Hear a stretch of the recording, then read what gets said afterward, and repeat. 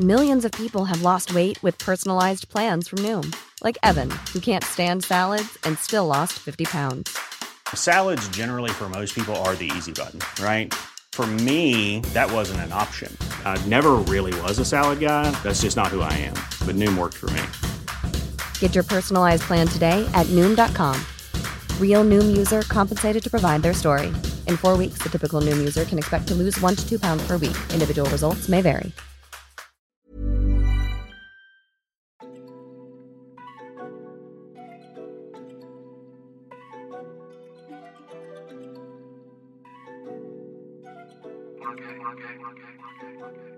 I'm Patience Adamu. And I'm Curtis Vermont. And this is The Drip, a podcast about political decision-making during a racial revolution, sponsored by Fido Mobile. Stay tuned as we talk Canadian news and Black issues on a regular basis. And if you support our work to keep you informed, please subscribe. On this week's episode, we discuss some of the top headlines from the week of April 3rd, including Budget 2022, a plan to grow our economy and make life more affordable. Minimum wage wars are underway as we kick off the provincial election campaigns. Amazon gets its first union, much to their chagrin. And plenty more.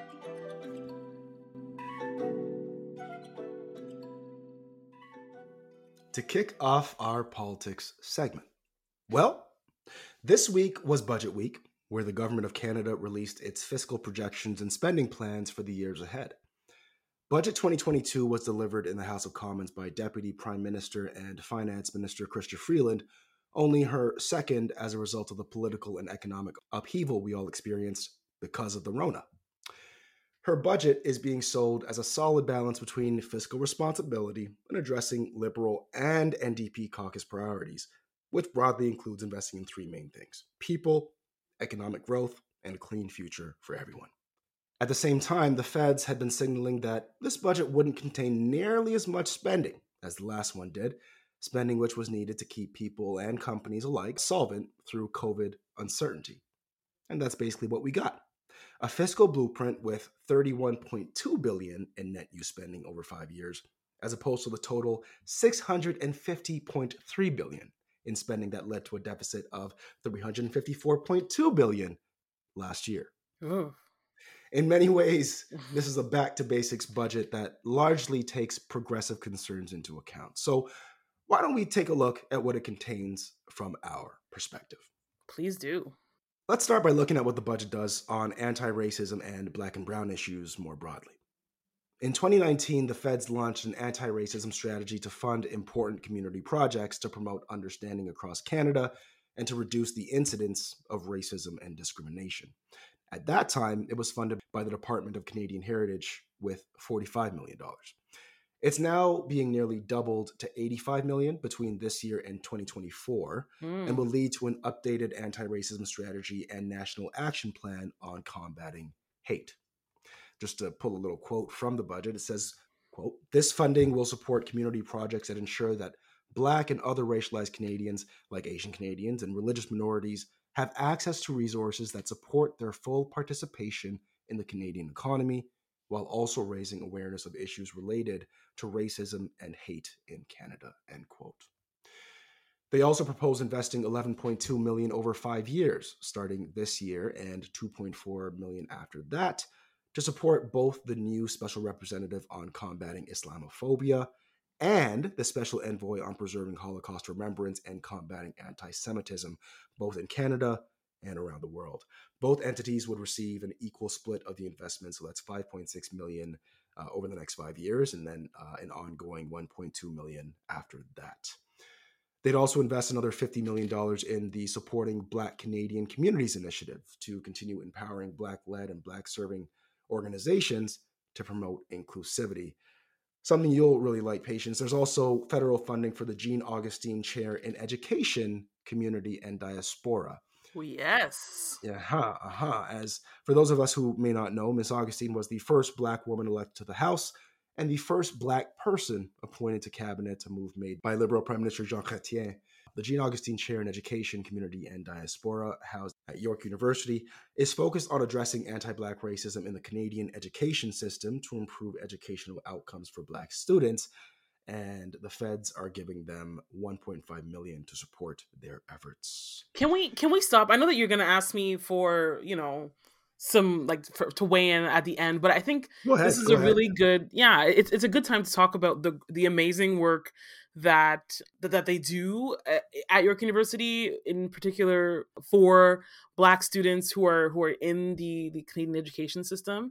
Mm-hmm. I don't think that people know that some of our latest level of understanding of Black students' experiences in the school system come from Carl James and the work that he's been doing as the Jean Augustine Chair in Education, Community and Diaspora.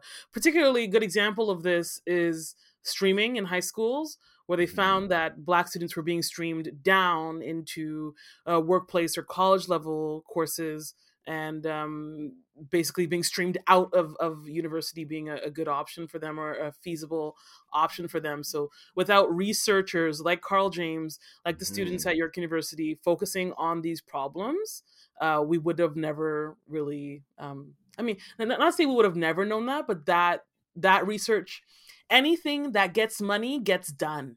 Right. So if the feds don't pay this money and support this type of work, we won't know, because no one has the money. Because we just need to pay for this stuff to get done. That was a solid addition. There's also support for the Muslim in Canada archive, and what that is a collaborative initiative of the Institute of Islamic Studies at the University of Toronto. It provides an opportunity to reshape these narratives and provide Canada's robust and diverse Muslim community a chance to tell their own stories in their own words. So what the feds are proposing is to invest about $4 million this year alone to help Muslim communities acquire, organize, preserve, and make accessible records of and about Muslim people and organizations in this country. Very cool. Very cool indeed. The feds also want to invest $15 million next year to support diverse and local stories in media. I'm quite interested about this for obvious reasons, patients, but what they're looking at right now is $10 million in 2023-2024 for the Local Journalism Initiative to support the production of local journalism for communities like ours, and $5 million more in that same year period to launch a new Changing Narratives Fund to break down systemic barriers in media and help racialized and religious minority journalists, creators, and organizations have their experiences and perspectives better represented. There's also $40 million over 3 years starting this year for the Canada Periodical Fund to support journalistic content being consumed through digital means. So I'm just going to make our pitch right now. $15 million is not that much, but the drip is here. We're about that life, so we're clearly about that life. You can really just let us know when the fund is open, fam. All right. Yes, the magnifying glass is out. Anyway, there's also proposed $60 million investment in legal aid, so Indigenous peoples, Black and Brown Canadians, and those with mental health issues who are disproportionately the ones going before our criminal justice system due to racism and bias. Their support for them so that they get the fair hearing that they deserve as well. Pretty good stuff altogether from a kind of a racial lens. And that's on top of the many, many, many listed goodies that were in the budget 2021 and in years prior as well. Why don't we jump over to housing? Patients, you ready for that? Yo, am I? I don't let's see. So in terms of the plan for housing, Budget 2022 is looking to build more affordable housing. They want to do this by providing $1.5 billion over 2 years starting this year to the Canada Mortgage and Housing Corporation to extend the Rapid Housing Initiative. And this new funding should create at least 6,000 new affordable housing units, with at least 25% of them going towards women-focused housing projects. I did not know that. That is very interesting. Oh yeah, Hussein's been doing a lot of Hussein with the help of like even Ariel and others, even MP Ryan Turnbull has been doing a lot of work on this file. Sorry, any idea, is this women-focused housing projects, meaning like single mom? Like, is there an angle? Like, why? I guess. It could be numerous things. So if I even look at like funding for the Muslim Welfare Center here in Durham region, Mm-hmm. basically they'll set aside a certain amount of units for women, particularly Oh, in whether you're coming from a shelter or you're coming okay. from Wow. a abusive relationship, or you have, whatever it is. But they basically set a number of units aside. That's very thoughtful. I didn't know that they were doing that. So thank you Mhm. for explaining. So they also want to double all housing construction across Canada over the next decade to address supply issues in the housing market. And that'll be done through different tools, including through the CMHC once again to launch a new housing accelerator fund. And that fund would be designed to address the realities of municipalities. And it could include upfront funding for investments in municipal housing planning to speed up housing development. There will certainly be a focus on affordable housing in there too. There's also a commitment to invest $4 billion over 5 years for 100,000 net new homes. That'll help with the supply side issue that we have, which hopefully should lead to reduced home prices in the long run too.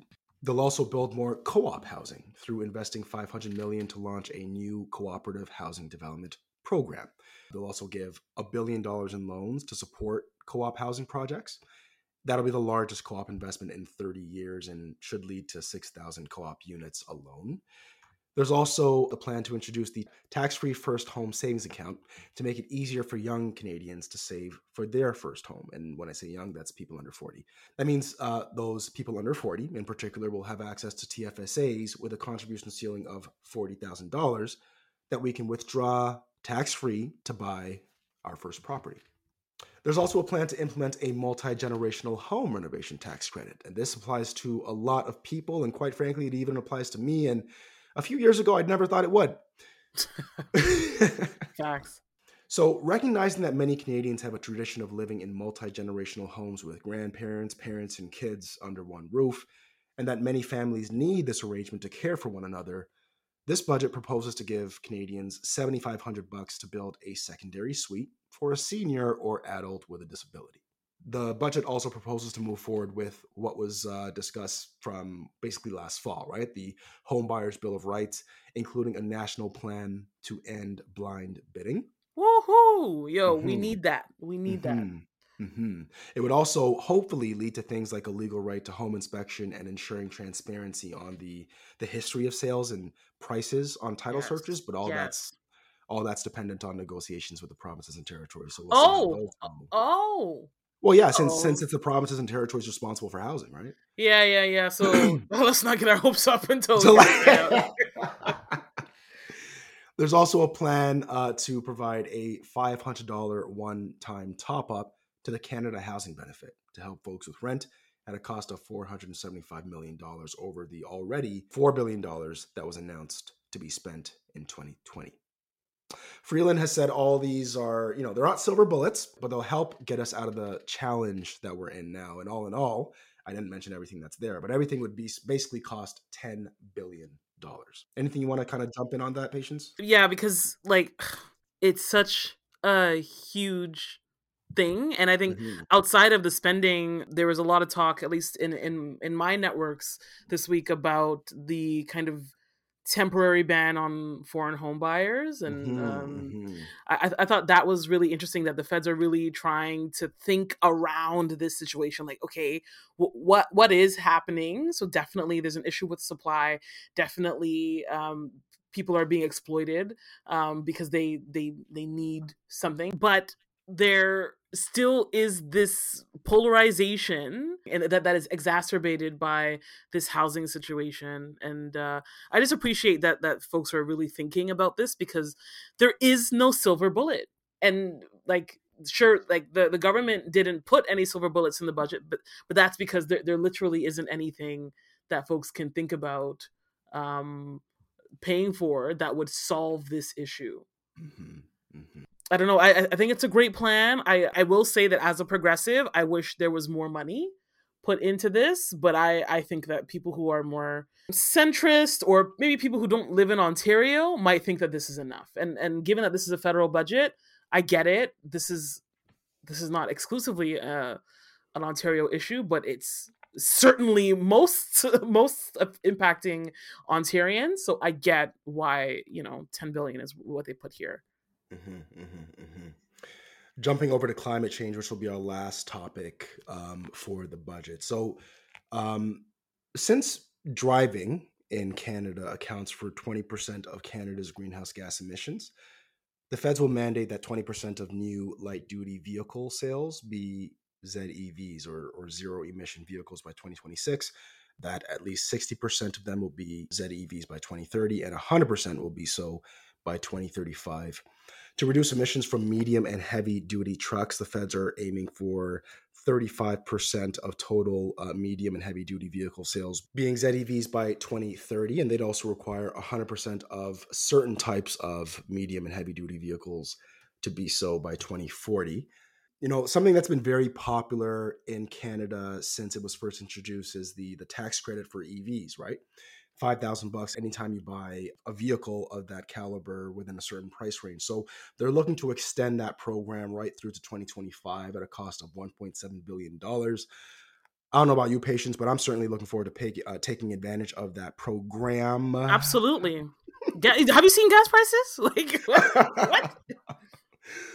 Yeah. To go along with that, to support that, they're also looking to accelerate the installation of networks of EV charging stations across the country by spending $3 billion to install them all across the land. And they're looking to do so, install about 50,000, I would assume by 2025. Wow.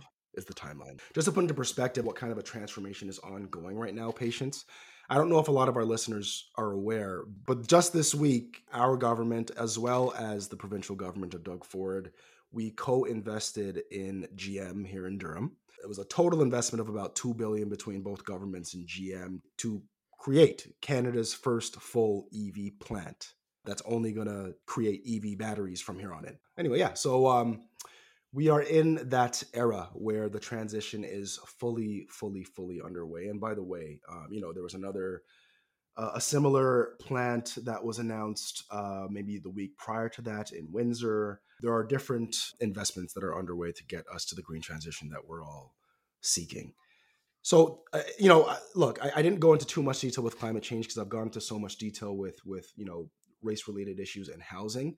What I encourage people to do is to look at the budget for themselves. Everything's laid out plain as day, and make an opinion for yourself as well.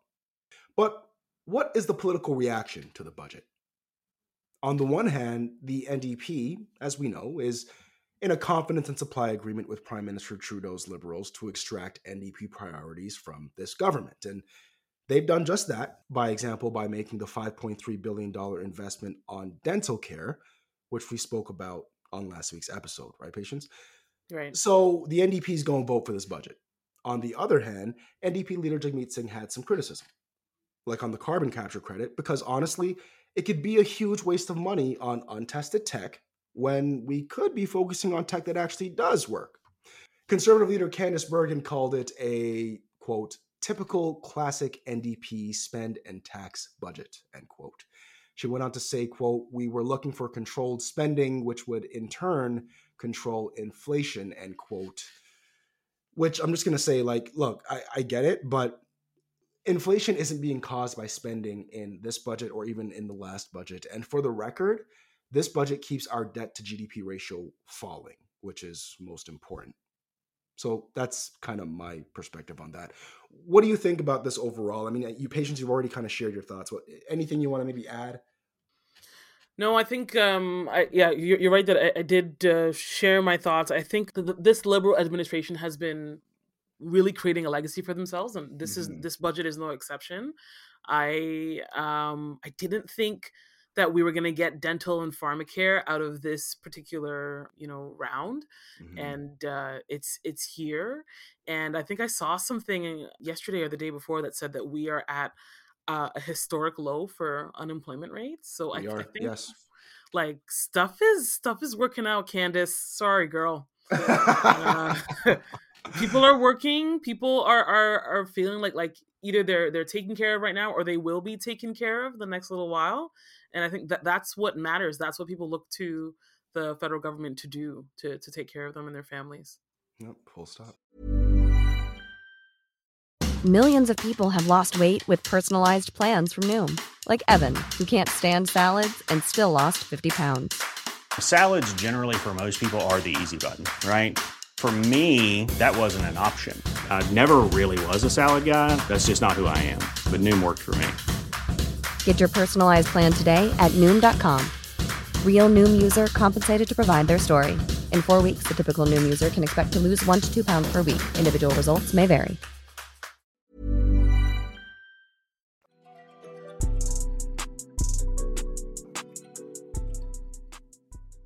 Moving on to Blackity Black Black this week. A recent report shows Black women were the biggest beneficiaries of our 2018 minimum wage boost in Ontario.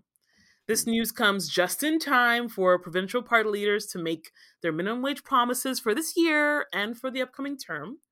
But all I have to say is that, Ford can say whatever he wants to win votes. He lies and he forgets or whatever.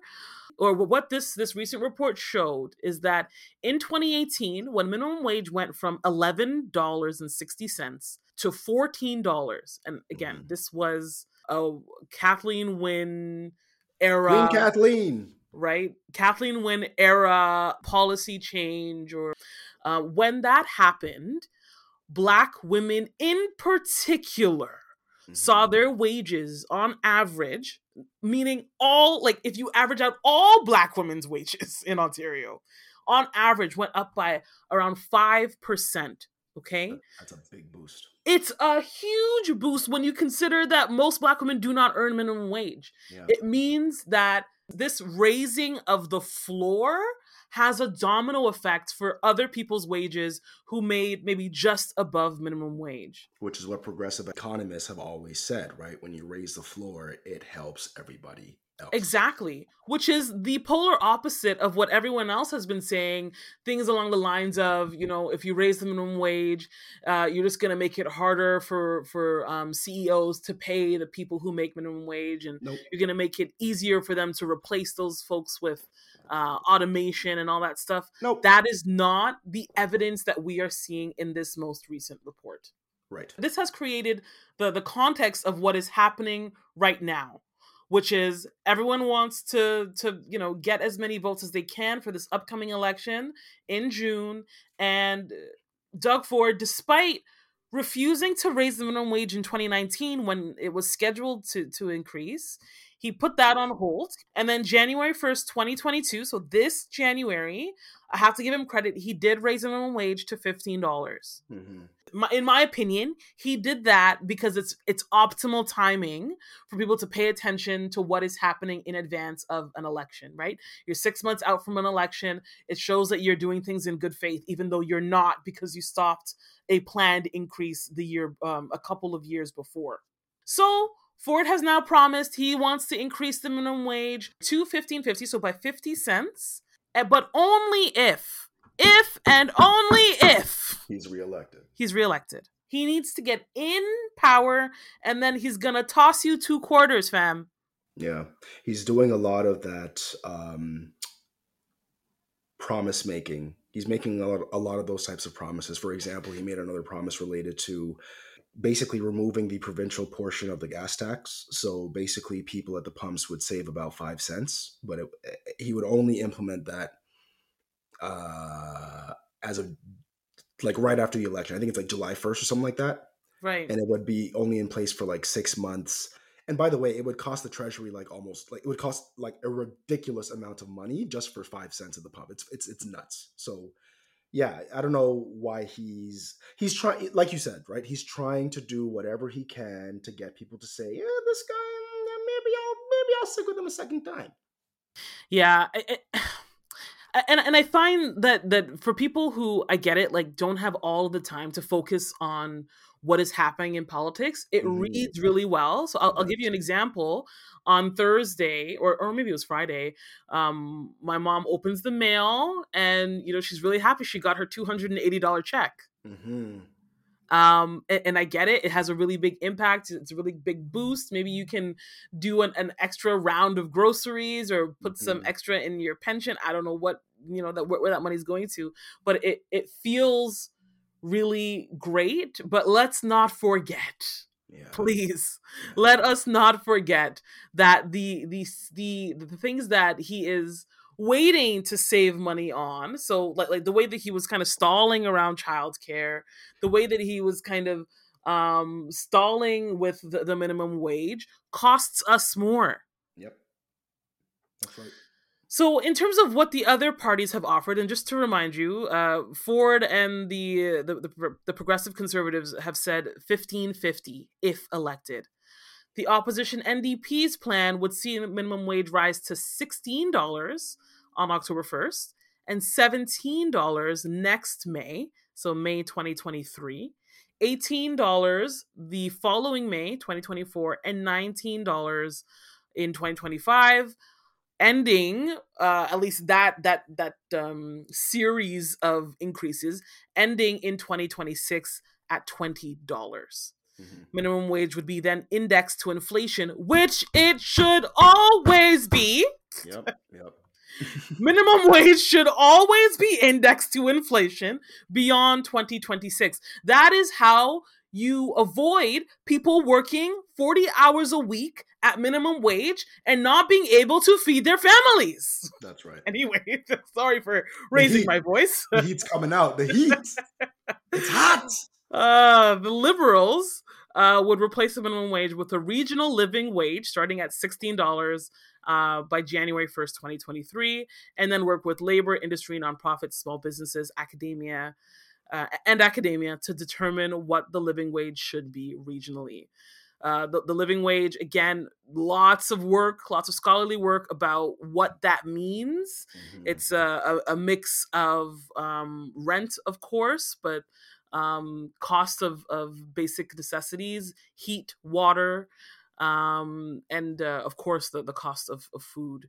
So really, really interesting to see where this conversation is going. But clearly, out of the three major parties in Ontario, Doug Ford is behind on this one. 15.50 is not going to cut it. Yeah, it's actually going to gear up to be an election, I hope, really based on substance. Whereas I think everybody remembers in 2018, we had Doug Ford basically saying, I'm just going to give Buck a beer and that's enough. There really was no substantive debate. Yeah. We'll see where this goes.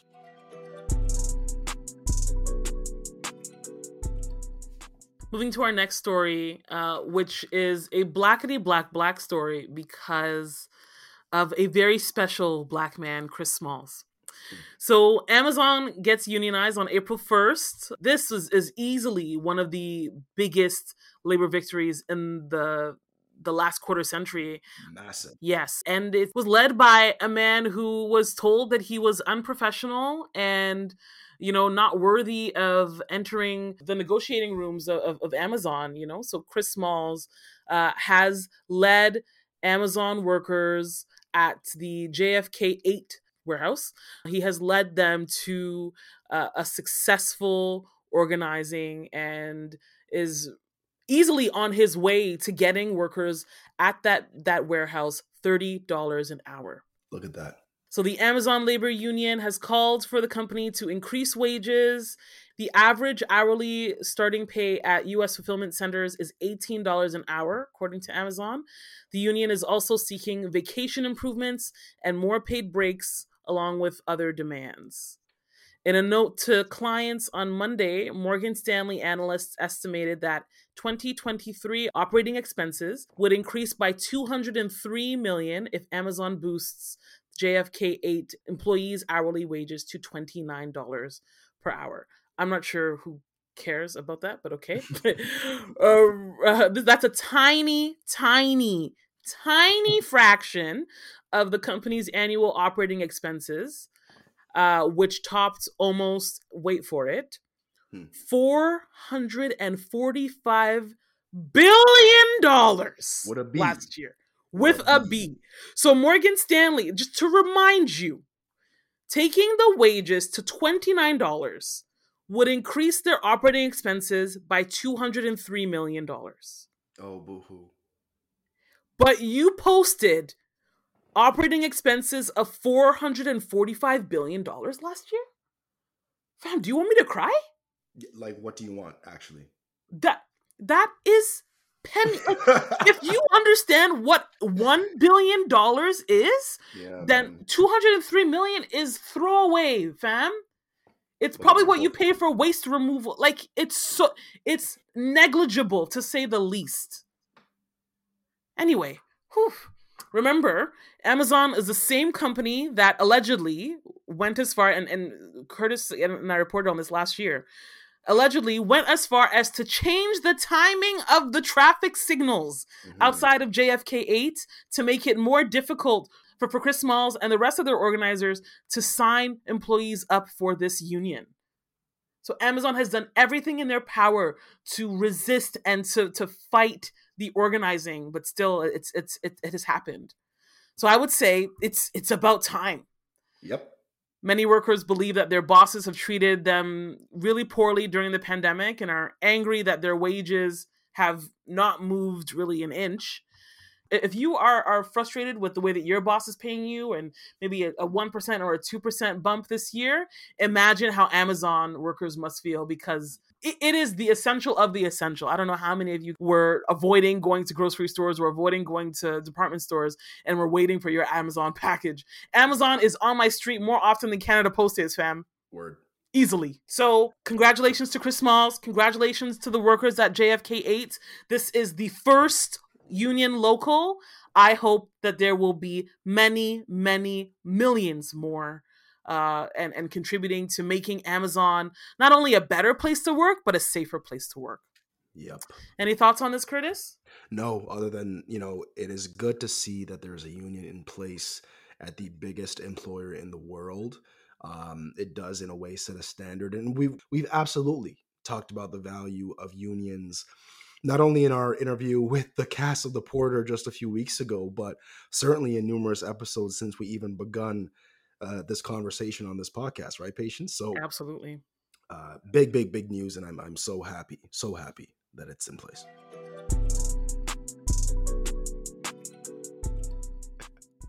What I thought was hilarious, I believe it was Trevor Noah. Yeah, he put together a reel of Republican senator after senator in one breath. They would all say Justice Jackson is, incredibly intelligent, incredibly accomplished, effectively, not many people have more experience and understanding of the law than her. They'd say her story is incredibly inspiring and all people should know about it, and it's hilarious. They all say this, and then they all say, and anyway, I'll be voting no. I'm sorry, I'm triggered. That's not funny. What? What? Why is this where we are? I thought what was funny is how ridiculous it was for that to be on television. It's not even closed door voting. We're literally watching these people say, on the one hand, she is everything we want. And then on the flip side saying, anyway, I'm voting no because politics. Yeah. Fucked up. It really is. And I just wish that they would recognize. So I get voting along party lines, obviously. We talk about this every week in terms of Canada. But I do feel like there should be some exceptions. Like when you see something as monumental as the first Black woman to ever, or the first Black woman to be qualified, brought to a confirmation hearing, I think, there should be some exceptions. And she did such a great job presenting herself and making a case for against her record of cases that she's judged and deliberated on. So yeah, I'm so excited to see what good stuff comes out of her sitting on the bench. And when was she officially confirmed, Patience? It was the 7th. Yeah, so I was actually wrong last week in saying that Justice Brown had been confirmed. I guess it was me knowing that it would happen and just the being so anxious about her walking in faith and not by sight. But I should state that the Senate confirmed Justice Jackson in a 53-47 vote and elevated the first Black woman to the pinnacle of the judicial branch on April 7th, as Patience already said. So 3 Republicans actually joined Democrats in supporting President Biden's nominee, Justice Jackson. So it's good to finally give her dues when it's finally due. So exciting.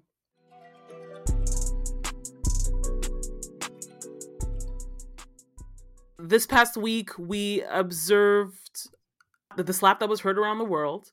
And following that incident between 3 Black people, the Academy proceeded to ban Will Smith from their awards for a decade, 10 years. We are curious to know, given the host of sexual predators, murderers, people who have done all manner of unethical things. Far worse Unethical things, either at the Oscars or affiliated with their piece that won an Oscar. We're curious to know what you think about the decision to ban Will Smith from the Oscars. You've just listened to episode 82 of The Drip, sponsored by Fido Mobile. And we're so thankful for their support, which amplifies important discussions like these in the fight against anti-Black racism. We're releasing pods on a regular basis, so subscribe to stay up to date. You can also keep up with us on our Instagram and through our Patreon pages dedicated to the podcast. Follow us or support us at The Drip TO. We love our many non-Black listeners, but a message specifically to our Black listeners: we hope that you know that this is a safe space for you. So if you have any feedback or questions, feel free to slide in our DMs and let us know what's up. We'd also like to give a special shout out to Toronto's very own Be On Location for the sounds you're hearing now. You can find more tracks from him wherever you get your music. See y'all next time.